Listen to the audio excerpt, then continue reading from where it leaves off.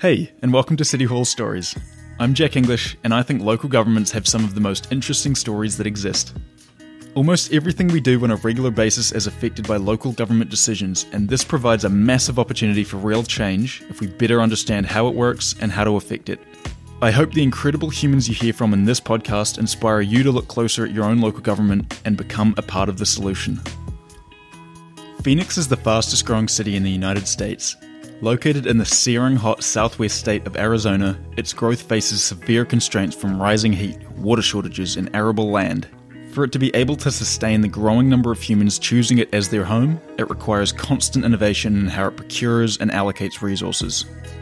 Enter Ginger Spencer, the city's newly appointed deputy city manager responsible for overseeing community and economic development, planning, state land, and revitalization. Having spent 20 years in public works achieving incredible outcomes, she now faces her most difficult challenge, ensuring Phoenix continues to grow while solving the myriad challenges that come with that growth. Today we discuss rising through local government ranks, the imposter syndrome, and how to overcome the steep learning curve that comes with taking on an entirely new portfolio. Please enjoy my conversation with Ginger Spencer. Ginger, there's fast-growing cities and then there's Phoenix. And at the centre of every fast-growing city are basically the nuts and bolts: public works, infrastructure, planning, development. And you've got experience across all of these, which is why I'm so excited for our conversation today. Do you mind providing a little bit of context as to your work, specifically at Phoenix, coming from that public works space, but even before then, and including where you are sitting now in the city manager's office? Yeah, so thank you, Jack, for that question. I've been with the city now for 23 years, and I started off with the city of Phoenix as a management intern. And one of the reasons why I chose public service, local government, is I really wanted to give back to my community. I'm a Phoenix native, born and raised here. And also, too, though, I wanted to see kind of like the fruits of my labor. I wanted to be able to drive around and be able to say, oh, I worked on that project, and, see how your work, your day-to-day work impacts your community. Basically, I've been very blessed with my career here in the city of Phoenix. I've been able to work for a lot of different departments and a lot of different capacities. And I've done some heavy lifts as well. So I always said I wanted to work in a challenging environment, and I'm a lifelong learner. And so I think I've been able to do those things with my career in the city. So after the internship, where I worked in the city manager's office, budget and research department, as well as the neighborhood services department. It gave me just a great background and overview of the city overall. I was able to work on a project team, which was establishing a one-stop shop for victims of domestic violence and sexual abuse. And so it was known as our Family Advocacy Center. I also was tapped in my career to lead our arts and culture program. And so as the arts and culture administrator, I was really able to work with our Arts and Culture Commission to teach them how to advocate for more funding for arts and culture in our community. The techniques that I was able to instill in them, I actually learned from watching the Friends of the Library advocate for more funding for libraries when I worked in the budget and research department. As arts and culture administrator, able to work with the commissioners to help them learn about the budget process, to look at the times we're in. When do we say, thank you for what we've got, we're good? When do we say, okay, we understand it's a rough year and just please don't cut us? And then when do we say, you know what, look at the economic impact of the arts and culture industry and the impact that we make, and we would like more funds. So we were able to do that, getting more monies from then Mayor Greg Stanton and the Phoenix City Council. We were able to build new arts and culture facilities in the city, as well as continue to engage in additional public art projects. So that was a lot of fun. I've spent half of my career in the Public Works Department, starting off as a deputy director over admin services, so all of the cool stuff like IT, HR, environmental, security for the city, contracts, procurement, you name it. That's what I was able to do there. I eventually promoted to assistant director over solid waste and was able to work with our mayor and council in our strategy to reach a 40% diversion from the landfill by the year 2020, and then eventually became the Public Works Director where I did that 4 years, and basically just working with my team to help the city to become a leader in sustainability and in building a circular economy. And then the last almost 4 months ago, I was tapped to become a deputy city manager in the city of Phoenix. And the most exciting part about that is I get to work in a new area that I haven't worked in throughout my career, not as intimately, and that would be economic development and planning and development. Awesome. Really, really appreciate that background. So we're going to dive into all of those very specific service areas, but let's maybe first pick on the one that you've spent, as you mentioned, half of your career in public works. Pretty broad service area, and a lot of folks have some conception about what it might entail. But could you give us a primer on what exactly public works does on a day-to-day basis, and maybe even how that's changed over the past, since you began working in the space? Yeah, so every city, probably every town, has a public works department in some form or fashion. And really, I like to describe public works department as the background or the glue. One of my bosses described it as it holds the rest of the city together. Some folks say the city's role on public works. So because a lot of times public works involves fleet operations. So in Phoenix, what public works consists of is facilities, fleet, solid waste, and flood control. And we work with every single department in the city of Phoenix. If there is a city building that has the Phoenix bird on it, our teams are responsible for providing the maintenance on those facilities. If you see a vehicle, whether if it's a fire ambulance or a police patrol car or a street sweeper or a solid waste garbage truck, our public work folks are the ones who are purchasing those vehicles. They're procuring it, making sure that they are equipped. They're getting them ready to make sure, they've got the city bird on it. It's the right color, all those things.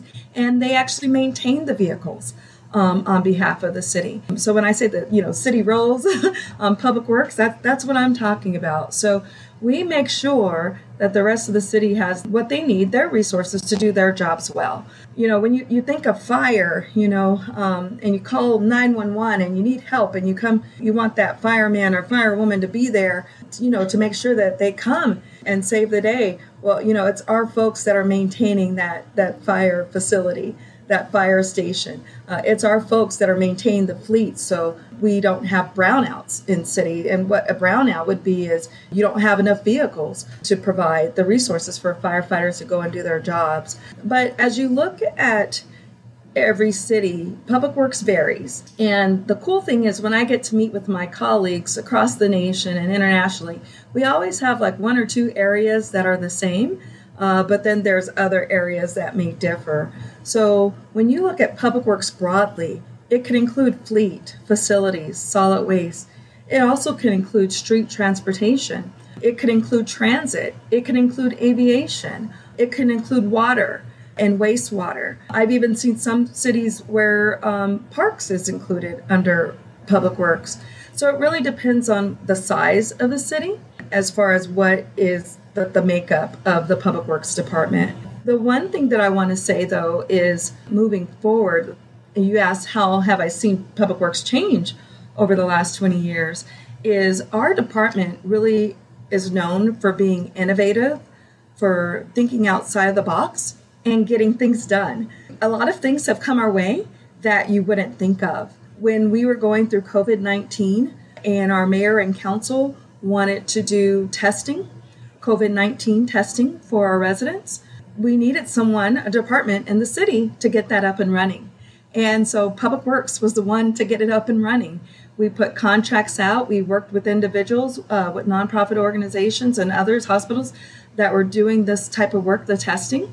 And we contracted with them and we set up locations and we made sure that hundreds and thousands of residents were able to get testing, the COVID-19 test. We took it one step further and had mobile vans in case people weren't able to necessarily come to the spots where we were offering the COVID-19 testing events.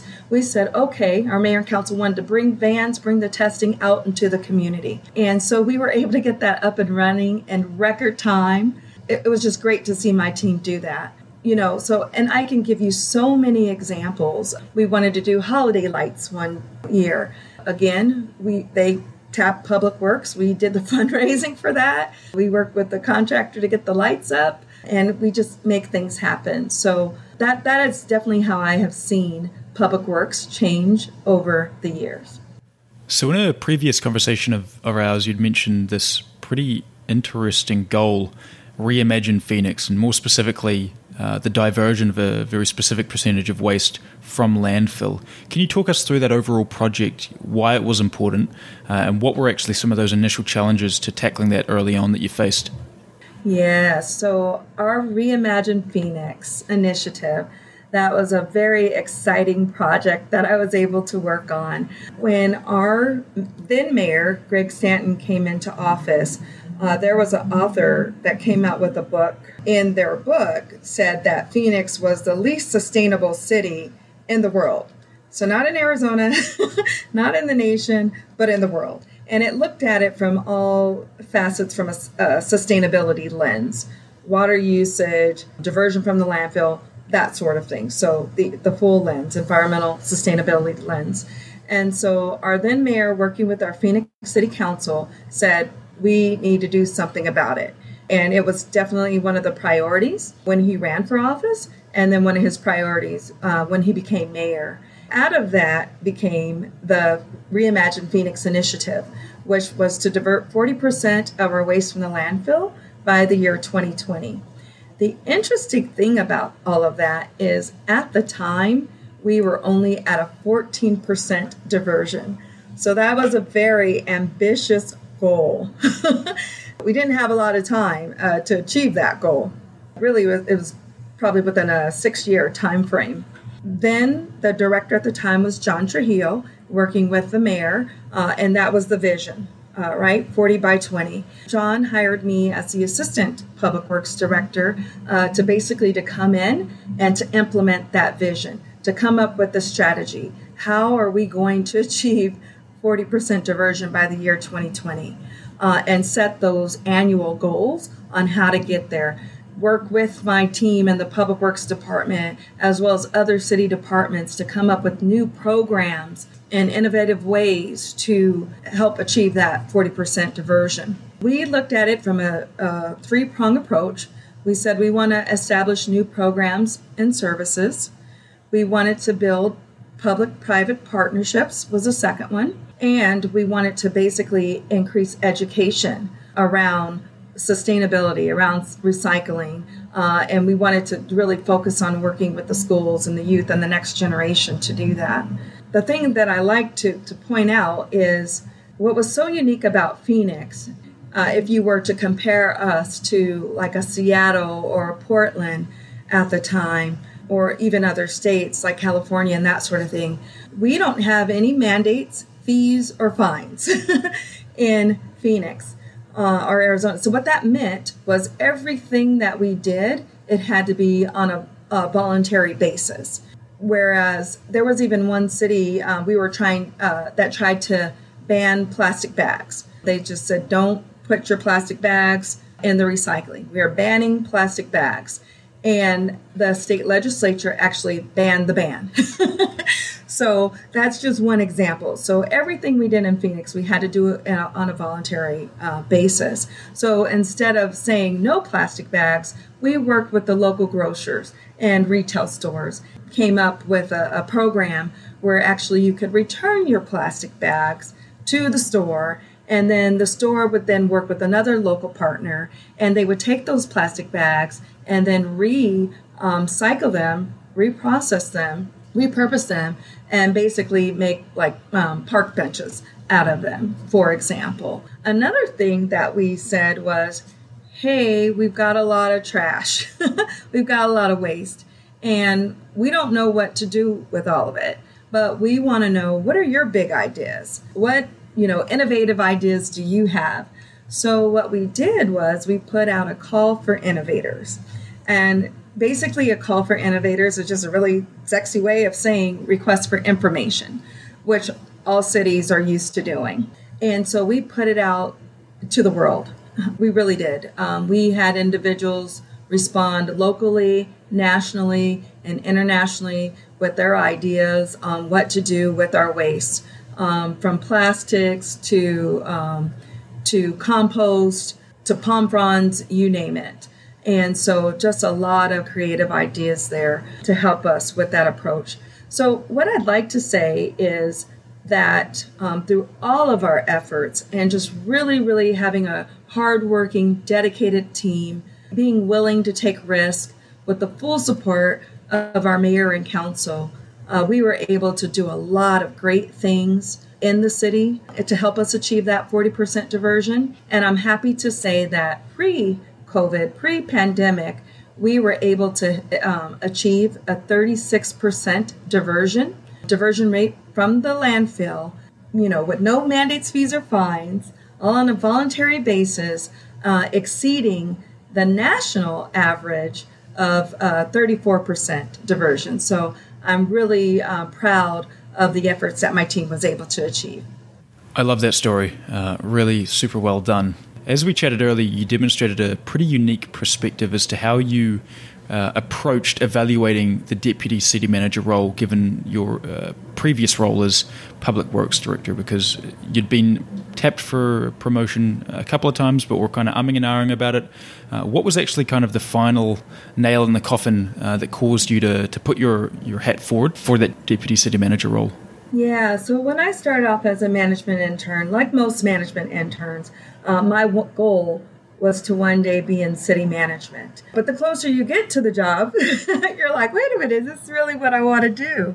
Again, I spent half my career in public works, and I got to have a lot of fun in public works. I was able to work with a team of 1,000 plus hard-working, dedicated employees who are dedicated to customer service for our internal customers, whether it be police, fire, streets, to our external customers. Over 400,000 residents that we served daily. I was able to, travel from city to city to provide technical assistance on and share with others what was working here in Phoenix that might be able to help their cities and their towns and areas, to being able to represent the city on an international scale in Paris and London and Canada. It's just a great experience. So I was having a lot of fun in public works. And so I wasn't actually looking for a job, but when the deputy city manager, the DCM job, became available, several of my assistant directors mentioned it, as well as some of my staff. I kind of laughed when they all kept asking, like, are you trying to get rid of me? You guys trying to kick me out? But I thought about it, and they weren't trying to kick me out. I think they just knew that it was a goal and an aspiration and thought that it would be a great opportunity for me.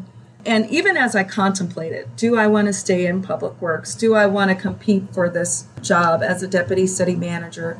One of the things that I thought about was, if I stay in this seat as public works director, no one else gets to move. No one else gets to promote, advance in the department. And one of the things that I'm most passionate about is leadership development. While I was in public works, I was focused. It was a priority for me to develop the leaders and future leaders in the department, and really to build that bench strength of my assistant directors, of my deputy directors, of operation managers, of superintendents, individuals all throughout the organization, and helping them to achieve their goals. In high school, I was a former track star, and so for me, it was about passing the baton of leadership. And really just going for that opportunity, knowing that I had left, and prepared the team, but I had left the department in a great place, and knowing that I had groomed future leaders to carry on that torch, to carry on that baton, and continue the good work of public works. So that's really what got me to apply for the job of DCM, was, again, just opening up, creating those other opportunities for the individuals and those leaders in the department who I work with over the years and who are ready just to take the helm and take the department to the next level. Love that. So let's stay on the idea of management, the concept of leadership. You rose to management early on in your career and have really led ever since. To young local government professionals that are listeners to the podcast, what advice can you provide to stand out as a potential leader and really to position yourself within the organisation, large or small, for the upward mobility that you've seen throughout your career? Great question, and thank you for that, Jack. What I would say to young local government professionals is come in, work hard, listen, observe, and really just take advantage of that opportunity to learn from the leaders that are in the field. Watch what they do, how they speak, how they carry themselves, how they work with other leaders in the organization, how they work with mayor and council. Not only look at what works well, but what didn't work so well. And in everything, though, being true to yourself, and as you're developing your leadership style to make it your own. So I think really what worked for me is I wasn't really focused on advancing quickly. I was focused on working hard, excelling in my current position, and learning as much about the organization as I could and contributing as much as I could. And so I think if you do that, then you're naturally positioning yourself and it will open up windows of opportunity for you. The other thing that I will say is I was involved with different organizations, with affinity groups that allowed me to meet other leaders and individuals in my field.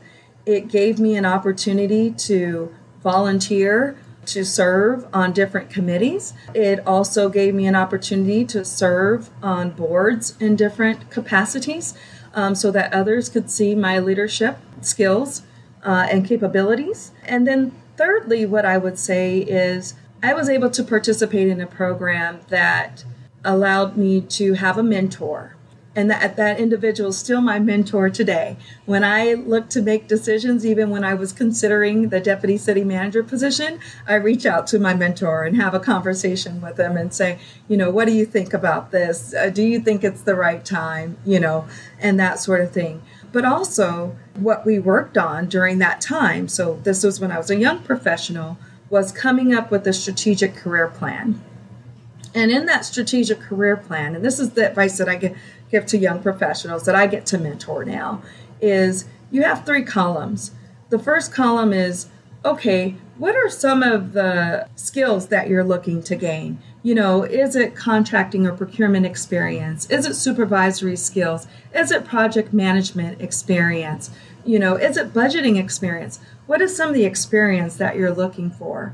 In the second column, it's, okay, well, what are the positions that you're interested in?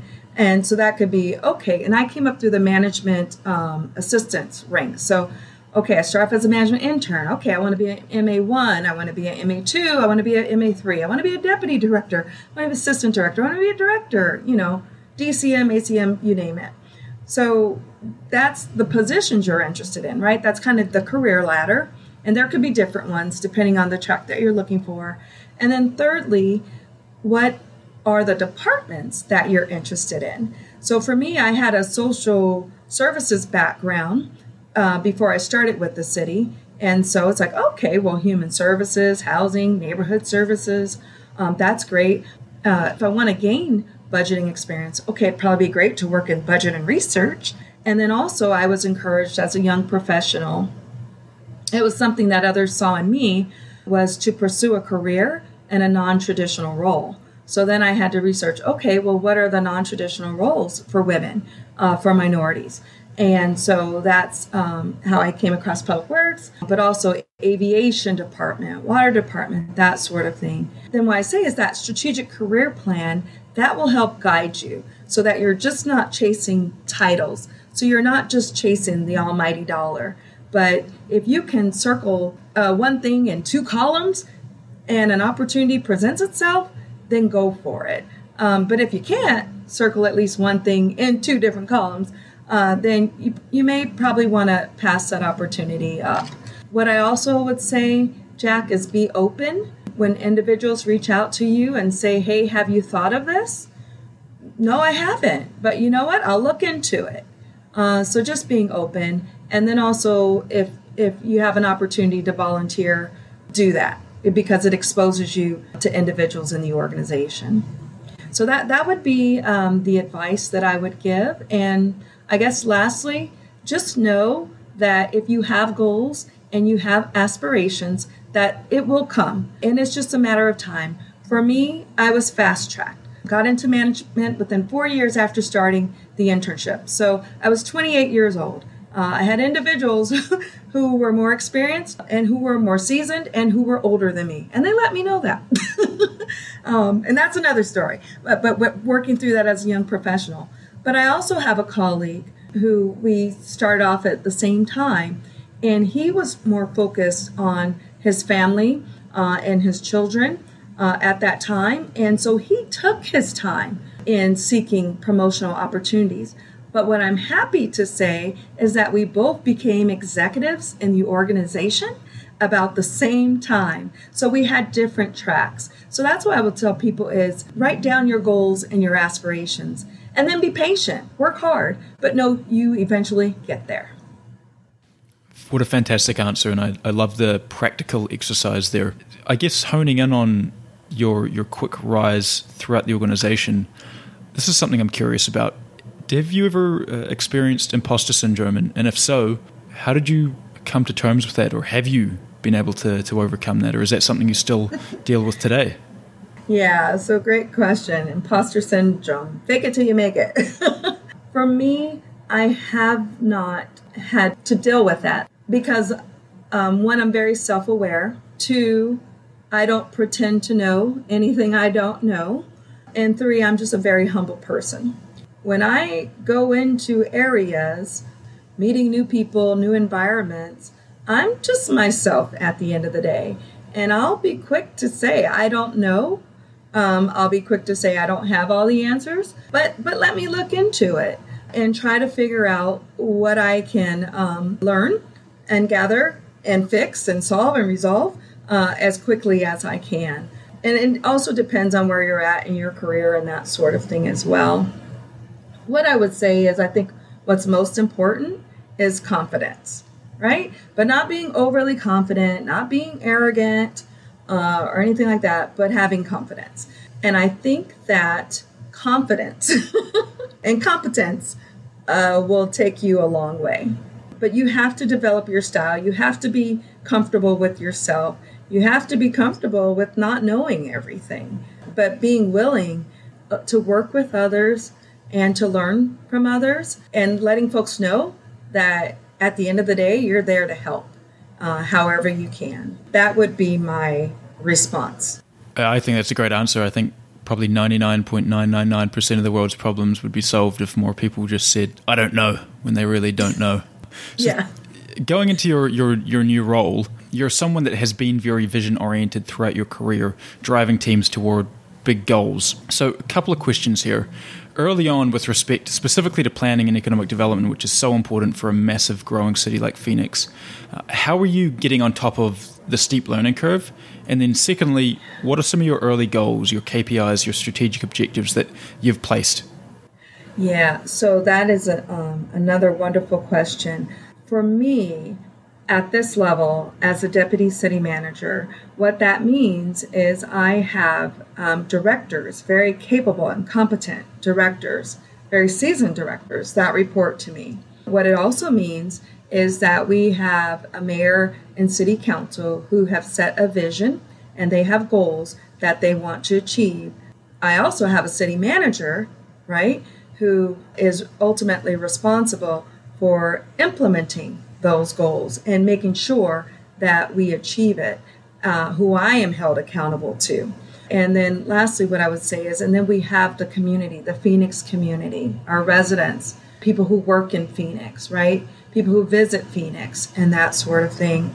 So when it comes to economic development and planning and zoning, from a city standpoint, what always was attractive to me are cranes in the city.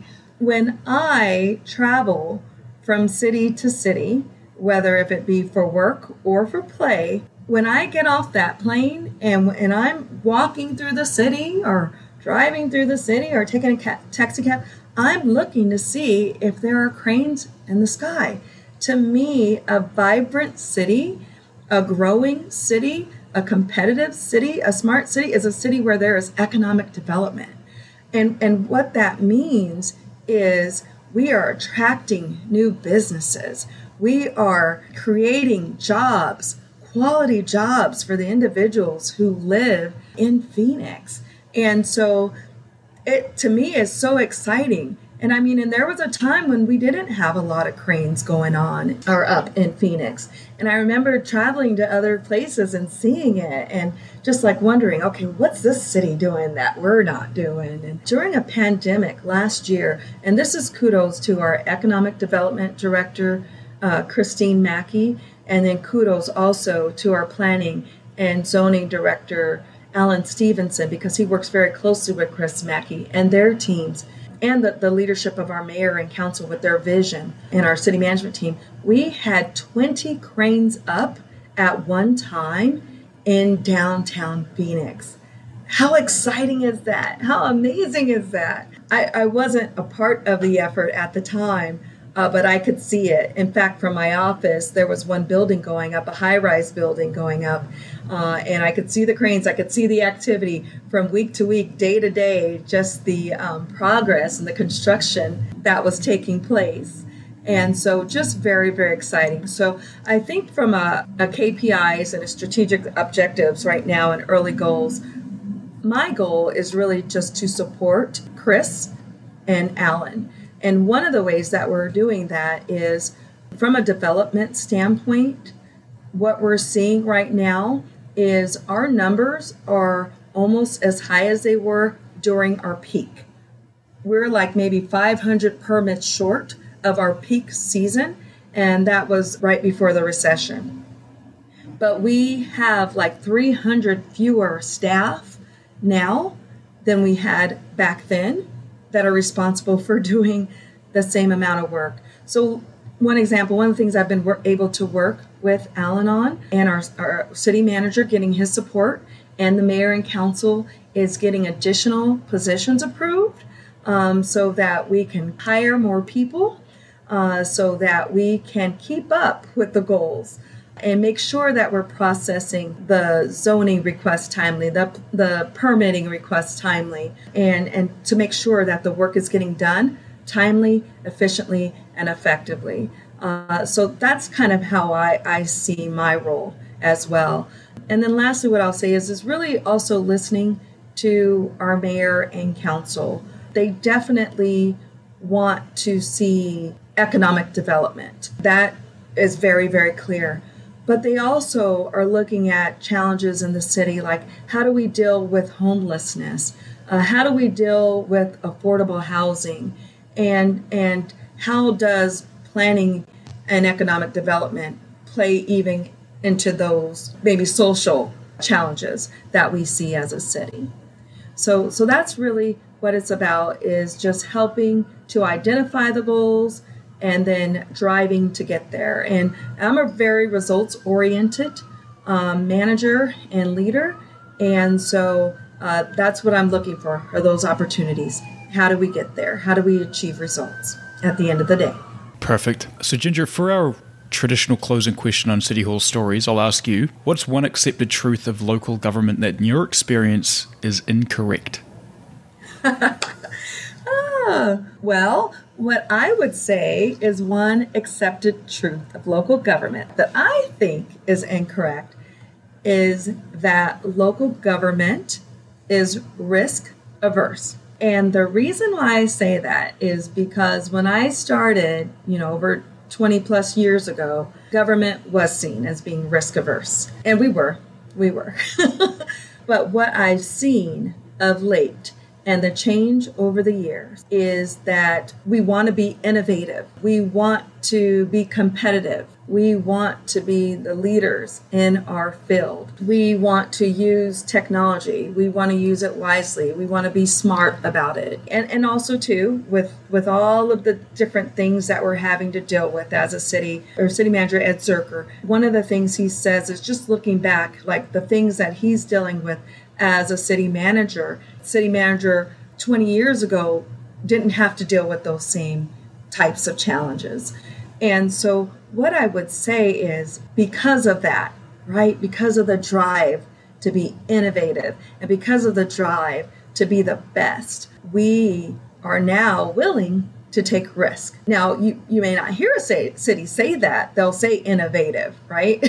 They'll say smart and all these other things. But at the end of the day, it's about taking risk. And that's what I love about my experience in the Public Works Department and my experience working on the Reimagine Phoenix initiative, is because we were able to think outside the box. We were able to be innovative. We were able to take risk. Now, and sometimes I had to remind ourselves that when you take risk, when you're doing something new, we may not always get it right the first time. That we might fail sometimes. But if we do fail, we're going to fail forward. We're not going to make the same mistakes. We're not going to allow, though, any mistakes to hindering us from continuing to try to be creative and come up with new ideas and that sort of thing. We're not going to let it stifle us. If we do, we're going to fail forward. And just knowing that sometimes that does come with risk. But at the end of the day, if you do it right, you're going to have more wins than you have losses. Ginger, I thought this was a really great conversation that touched on broad leadership lessons as well as more operational, project-specific information. Your genuine, enthusiasm and excitement for local government is really clear to see. So best of luck in driving Phoenix toward an even more beautiful skyline than it is today. Thank you, Jack. It was a pleasure being on the show with you, and thank you for highlighting Phoenix today, and it's just a pleasure meeting you. It's me again. Thanks for listening. If you enjoyed it, leave a rating on Apple Podcasts and connect with me on LinkedIn. See you soon.